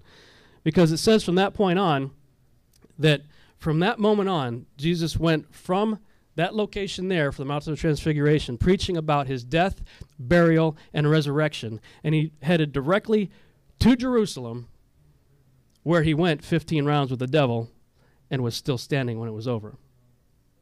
And oh, by the way, it says that he went down first, right, after he died. And many of your translations probably say preached to those in prison. I think that's kind of a poor translation. The word caruso, it's heralded in victory. He went down to Tartarus and said, aha, you lose, I win, I'm taking the keys, I'll be back, and it's not going to be good for you. On his way up, he liberated the saints in Abraham's bosom. Pretty amazing thing that really makes the statement make a whole lot more sense now. Why Yeshua took them to Caesarea Philippi, of all places, to ask that pretty profound question. And Peter's answer, which is so amazing, because I can see Peter sitting there going, the rabbi knows who we think he is. This must be a rhetorical question. His buddies are going, some say Jeremiah, some say Elijah, some whatever. And I see Peter just kind of going, what is he really asking? And as a filmmaker, this is the way I see the scene, is that Yeshua has his back to Pan, and Peter's looking at Yeshua, and it's called a rack focus. Yeshua goes out of focus, and Pan comes in focus.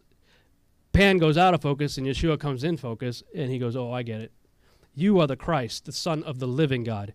Yeah, that's right, Peter. Blessed are you. Because flesh and blood did not reveal this, but my Father just told you what we're doing here. My destination is Jerusalem. He took an awfully big detour to go all the way up to southern Lebanon to have this little conversation. Peter understood what was going on there. And he says that upon this rock I'll build my church, and the gates of what? Or who? Hades will not prevail. And then he goes on to talk about some really interesting things about binding and loosing. I think we're going to have to understand this whole binding and loosing thing. I really do. And that's why we have created a TV series called Seed that we're working desperately to get on the air. Seed, you'll notice that I've got these backward E's there. If you put the two E's together, it forms the first letter of the word God in Greek, theos, I think it is. God is the center of Seed. See, how do we get this message out to the masses? We've got to do it in a way that the masses can receive it. Paul says the carnal mind cannot discern the things of the Spirit because they're spiritually discerned. So why in the world are all the Christians out there trying to make movies where every 10 minutes somebody's going, the Bible says, the Bible says, the Bible says. Right? How many of you have seen the Christian movie? It's usually the guy with the southern accent saying, the Bible says. I grew up in Texas, so, okay, you know, I'm from Texas. I can say that. The carnal mind cannot receive that. The carnal mind does not go see that. Okay? So you've got to put it in a package that they can receive, and Yeshua understood that too. He didn't walk around with scrolls under his arm saying, Obadiah says, Nahum says. No. He taught fishing and farming stories, right? Parables, the illustrated kingdom principles in a culturally relevant way. And so that's what we're trying to do, is take all this information that you've been exposed to here at the Future Congress and what you've heard me talk about, and wrap it up in a package that the world can receive and just lace seed with seeds. But then it's your job. I'm going to talk about in the next talk I have later this afternoon about being culturally relevant. At the end of The Passion of the Christ, a lot of the evangelicals that got behind Mel Gibson, it is a powerful film, so they were trying to push Mel Gibson to put an invitation at the end of the film. You know, put a good altar call at the end of the movie. And I appreciate what he said. He said, no, guys, that's not my job. That's your job. My job is to put compelling images up on the screen. Your job is to do the follow-up. And that's what I would submit to you all with Seed as well. I'm going to put compelling images up on the screen. It's your job to do the follow-up. Get your friends to watch it. Talk about it. So we can get this stuff out to the masses. There's, what, 700 people here at the Future Congress? There's 300 million people in the country. And we've all established that churches aren't talking about this stuff, so where are they going to get the information? Our stated mission statement for Seed is to plant seeds that will enable people to understand the times that we're living in and to walk in the power of the kingdom that comes only through a relationship with Jesus Christ. I spent 5 absolutely amazing days alone with the Lord in the desert of Arizona.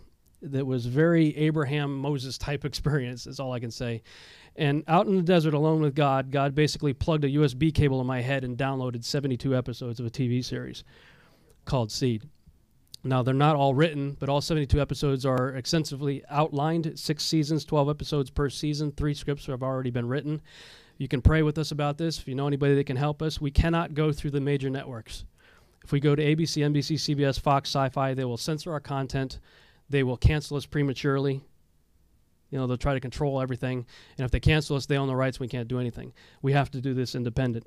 And if we're going to do this successfully, we have to do it on par with everything else you've seen on TV. It's got to be able to compete with Fringe and V and The Event and all these other shows that are on TV.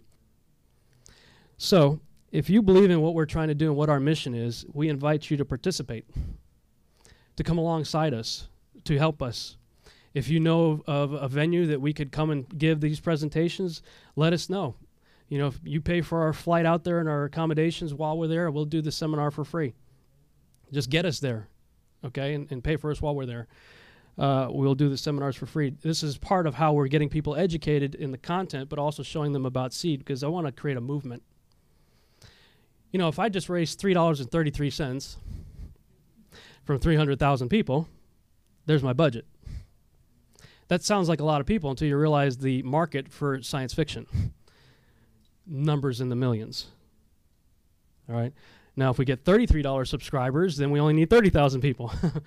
One way or another, I've asked the question, if we were out in the desert trying to spread the word of Christ and talk about all this stuff, would you pay for a bottle of water just to keep us going per day? Well, that's basically what we're asking for, is $1 a day. And we treat this very much as a ministry because it is a ministry. So we ask for suggested donations. My wife will come up here and help you with that if you're interested. Otherwise, we're done. Thank you. I appreciate you coming out.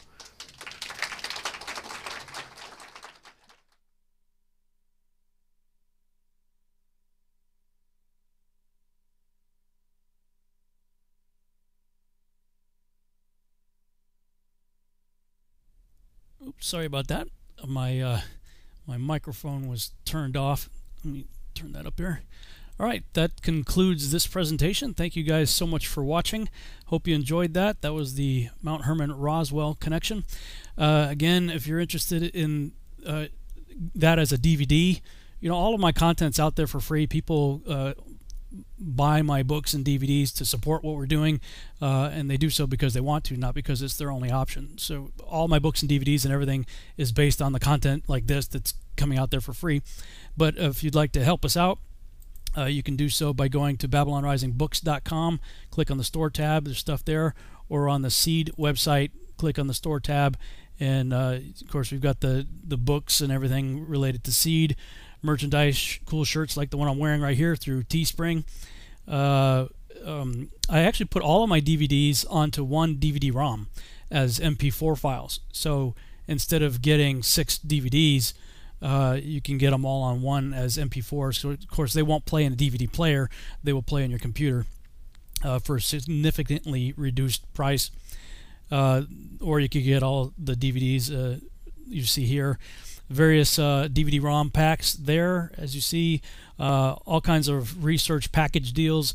Again, this is all of the research, the nonfiction foundation upon which the science fiction and the fantasy of Seed is being built is in these materials here, which these package deals you end up saving quite a bit if you're interested in checking that out. So that's about all for tonight. Tomorrow I will be restarting Virtual House Church. That starts at 2 p.m. Central Standard Time here on my YouTube channel. 2 p.m. Central Standard Time, restarting Virtual House Church. If you, in fact, let me go there. That's virtual. You can do some homework between now and then, because we're probably not going to play the audio for the reading. We're going to assume you have already done the reading. If you go to virtualhousechurch.com, virtualhousechurch.com, scroll down in the main menu, we are starting the book of Numbers tomorrow, Numbers chapter 1. So that's week number 34 in the main menu, Numbers week 34. So if you click on that, that'll take you to this page right here. And the scripture readings are in the right-hand menu. If you click on that, that takes you to the portion we'll be studying, Numbers chapter 1 through 4. You can read that in the King James, or if you prefer a different translation, you can select whatever translation you like there. And in the prophets, Hosea and Luke and 1 Corinthians in the New Testament. And what I would recommend you do, in addition to that, or actually if you just click on one of these videos, either the 2014 broadcast or the 2017, at least in the 14, I don't know if they did it in the 17, but in the 2014, we actually have the audio of the scriptures being read to from, I think it was Bible.is, I believe. So, yeah, this is your homework assignment. Click on that video there, watch it, and be ready to discuss it. I don't know that we'll be set up to do call-ins like I had done in the past, but my friend Kevin Roberts, who was the facilitator of our home group fellowship here in the Dallas area before he moved, he was hosting it at his house. Anyway, I contacted him, and he's like game for coming on, so this will be the first time introducing him to you guys, the guy that had a huge influence on me. I'll be bringing him on. And Jake Grant from Now You See TV will be joining us as well, at least last I heard anyway. So it'll be the three of us giving commentary on this particular week's portion. And I told Jake it'd be great if he can help me out in the chat room, so you guys can ask us questions related to to the Torah portion or in the prophets in the New Testament, anything related to this particular week's study, you can ask us questions in the YouTube chat room here, and we'll try to address them on the broadcast. And then probably Sunday, I might see about releasing the next presentation that I did was why we need to be culturally relevant. That content, quite a bit of it is dated, so I think I actually did an update on that. Let me see, several years ago. I might just repost it. Let me see if I go to the TV series. I think that presentation was already loaded on my YouTube channel, and if you scroll down, yep. Oop, where'd it go? Why we need to be culturally relevant. That was the last presentation that I gave at the Future Congress. The one you just heard was in the morning. I think it was a Sunday morning. And then later in the afternoon, I did the Why We Need to Be Culturally Relevant talk. And I'll see if it's worth reposting. If it is, keep an eye out. Probably do it sometime on Sunday. All right, so that's all we have for this evening. Thank you guys so much for joining us, and we'll see you tomorrow on Virtual House Church. Good night, everybody.